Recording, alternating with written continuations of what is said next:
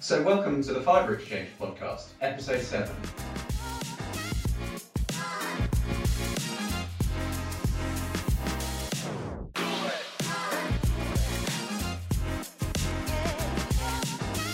You're listening to me, Mark Balfour, Strategic Business Development Director at CityFibre, and I have with me Steve Porter, Head of Sales for Mobile and Wireless, and also Andrew Soper, Account Director for Mobile.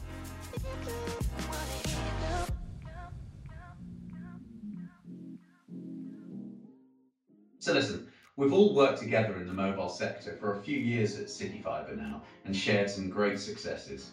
I guess we're old acquaintances.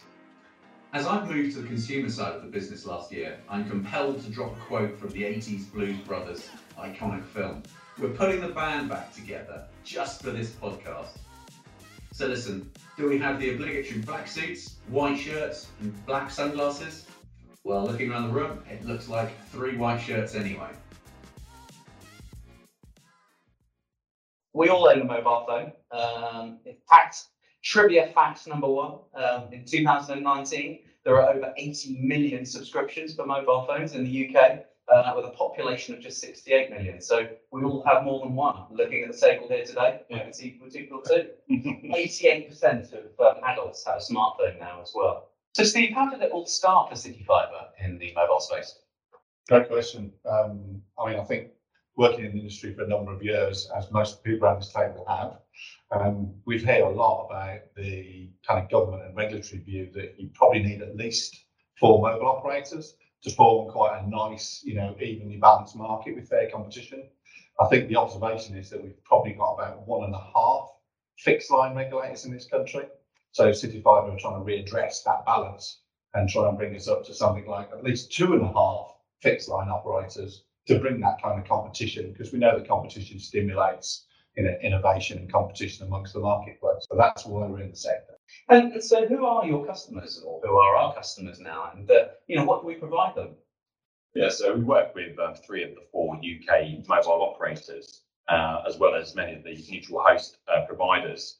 And I think, one of the things that's most encouraging is the feedback that we get from our clients, our partners, etc., where they love the fact that we're not competing with them either directly at the consumer level or within the market level. We're a wholesale business with wholesale partners and direct M&O relationships. So I think our customers and our partners really take comfort in the fact that we don't compete with them directly. I think the other aspect to it is the fact that we are, as a business, open to offering dark fibre. It's never an ebb and flow type of question, whether it's something we will offer or not. And it's obviously important within the mobile sector with the technologies that are being explored with the MNOs and the neutral host companies, that dark fibre is available to them as one of the solutions. Yes, so Andrew, on that point, you're mentioning dark fibre, and I know that podcast 4, we actually had a really interesting session led by our products team, by Paul Heritage Redpath. So for those listeners who want to find out a little bit more about what dark fibre is, why we offer it and why it's so attractive and the flexibility, please tune into that one as well. But in the meantime, carry on. I think the other side is obviously, to Steve's point earlier, we've got 30% of the UK that we're addressing with our infrastructure that we're putting in place. And with that gives us a great opportunity to offer leading economics within the marketplace, which is imperative to any form of mobile infrastructure rollout. So again, that gives us a real sweet spot opportunity there as a business. So we touched a little bit about our direct relationships with the mobile operators, and we also talked about neutral hosts. Some people may not know what a neutral host means, but perhaps you'd like to describe what is a neutral host and why are we a good partner for them?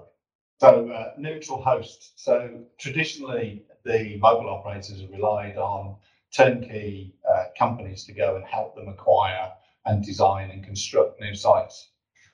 As the market is looking further into the future, the neutral host, and there's a collection of neutral hosts, they're people with RAN skills, they're people with physical mass site assets. So the whole cluster of businesses that could probably be best described as neutral hosts. And their aim and their position in the marketplace is to actually try and bring a great set of economics to the mobile operators. They all have some material challenges in managing their costs.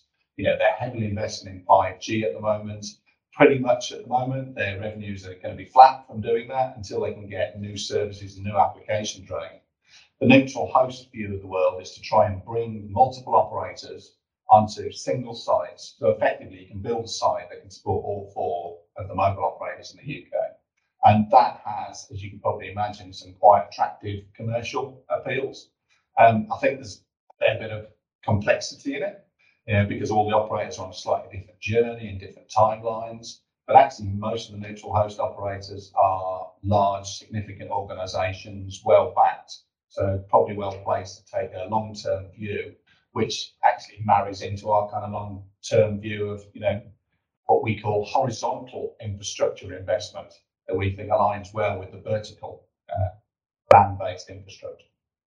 What does densification mean to a customer?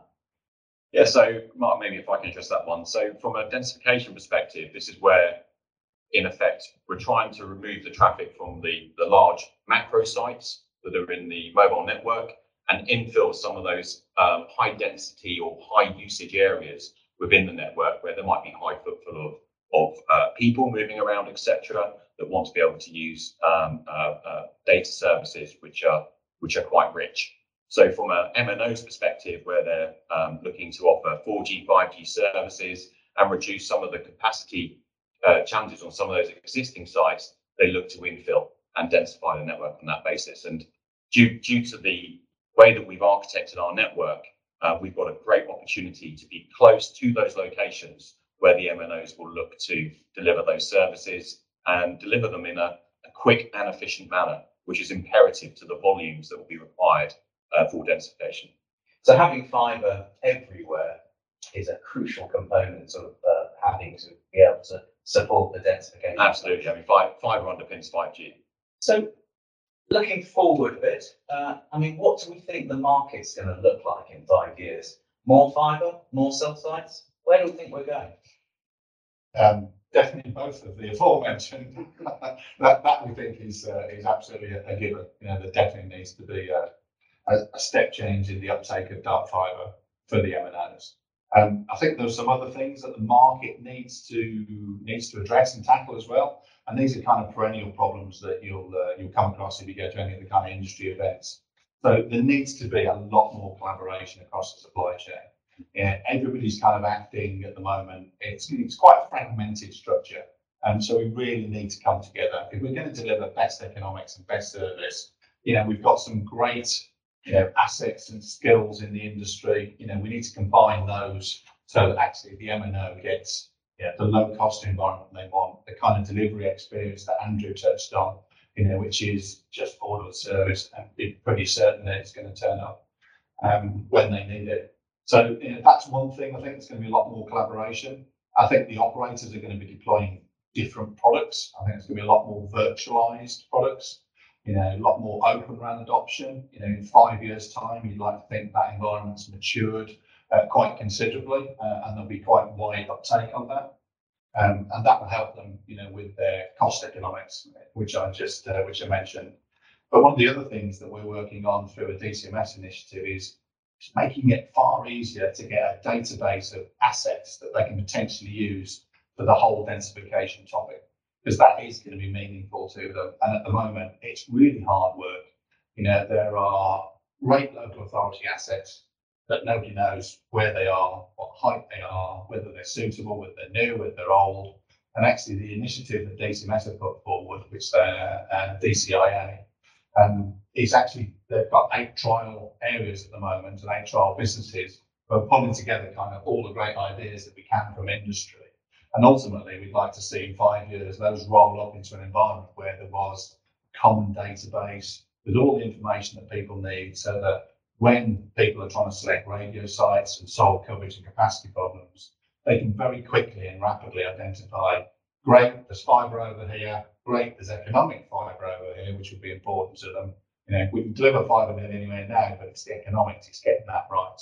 And that'll just speed the process enormously and add great value to the marketplace. I think that's an important point you raised, Steve, is when you look at densification, the economics are related to the process and the speed of delivery. And if those things aren't efficient, then in effect costs go up, and it's a hindrance to the densification volumes that are out there. So I think from our perspective, being able to address all those silos in improving the processes, working with our local council authority relationships, etc., is going to be fundamentally important to making sure that we can drive those efficiencies, can drive those delivery efficiencies and cost efficiencies to be able to support densification and really make it fly. Yeah, it's a big part of the jigsaw puzzle, making the street furniture, fit into the rest of the program. Because you can probably source the product, you can probably source the connectivity in some fairly regular industry timeframes, but it's still quite a dark art to actually get the street furniture, assets, the council relationship moving, etc. So there's a long way to go on. So Andrew, why did you join CityFibre in the first place? Well, that's a good question, Mark. I mean, I think, following a really excellent interview process. For those who don't know, Mark actually was one of the people obviously I was being interviewed by. I was really keen to make sure that the organisation that I was looking to join had the right kind of values and culture outside of the market opportunity side of things. So from my perspective, obviously, the fact that CityFibre wasn't competing against mobile operators, etc., presented a great opportunity, which obviously lifted my head up in interest. But outside of that, then it really comes down to the company and the culture. And I think one of the things that was really important to me was to validate with previous colleagues, etc., whether those values actually live and breathe within CityFibre as a business. And one of the things that I can say after coming up to 2 years now is that those cultures are really alive. All my interactions across the business, whether they've been difficult interactions or whether they've been great opportunity type interactions, they've always been consistent. And one of the things that I think is really important in the business is that we have this thing where we have everyone's back, and it really enables us to be truly a challenger in helping improve the customer experience, the network experience for our customers, because we have those kind of values behind us. So I think from my perspective, it's been a really good time to join CityFibre, a great opportunity within the industry. But again, it's just the values that have been brought into the business and are living through the business today, which I find so encouraging. So listen, one of the final questions now. CityFibre have some fairly strong values as part of their brand. I think one of the ones we pride ourselves on are leaving a legacy. It's both a statement about personal and also as an organisation. But perhaps I turn it over to you. I mean, what sort of legacy do you guys want to leave? What do you want CityFibre to leave? Yeah, I think for me, it's a bit of a personal one. Being part of CityFibre, it's being part of that story. Knowing in some way, shape and form, we're contributing to the whole government agenda, which is the levelling up one at the moment, is kind of really powerful. 5G is going to be around for a long time. Being part of that evolution, yeah, that feels good actually from a personal standpoint. But actually, you're right, Mark. The legacy infrastructure is going to be here for decades, and helping our customers get off historic legacy infrastructure onto modern infrastructure that's going to enable them to transform their business for the next 10 or 20 years is probably a key goal, and that kind of excites me. Yeah, no, I'm with you. So, I mean, UK PLC is really important. I think, we've had quite a tough few years from an economic perspective, and being able to help the UK be ready for hopefully the recovery, the growth of that in what we're doing, and that levelling up is going to be really, really fundamental. I think for me also, just we touched on it earlier, but the environmental aspect, what it is that we are doing in being, as environmentally considerate as possible in the way that we're building the network, which is, 100% optical, is going to be really, really important. And then outside of that, hopefully no parent will ever have to answer the question from their child, which is, why is the internet so slow? And we've resolved that one once and for all. So listen, Steve, Andrew, thanks so much for talking to us today. It's been a really good opportunity to sort of catch up and understand what part CityFibre has to play in mobile backhaul. If any of our listeners want to find out more, please go to cityfibre.com to get in contact with us. Thanks a lot, guys. Cheers. Thank you, Mark.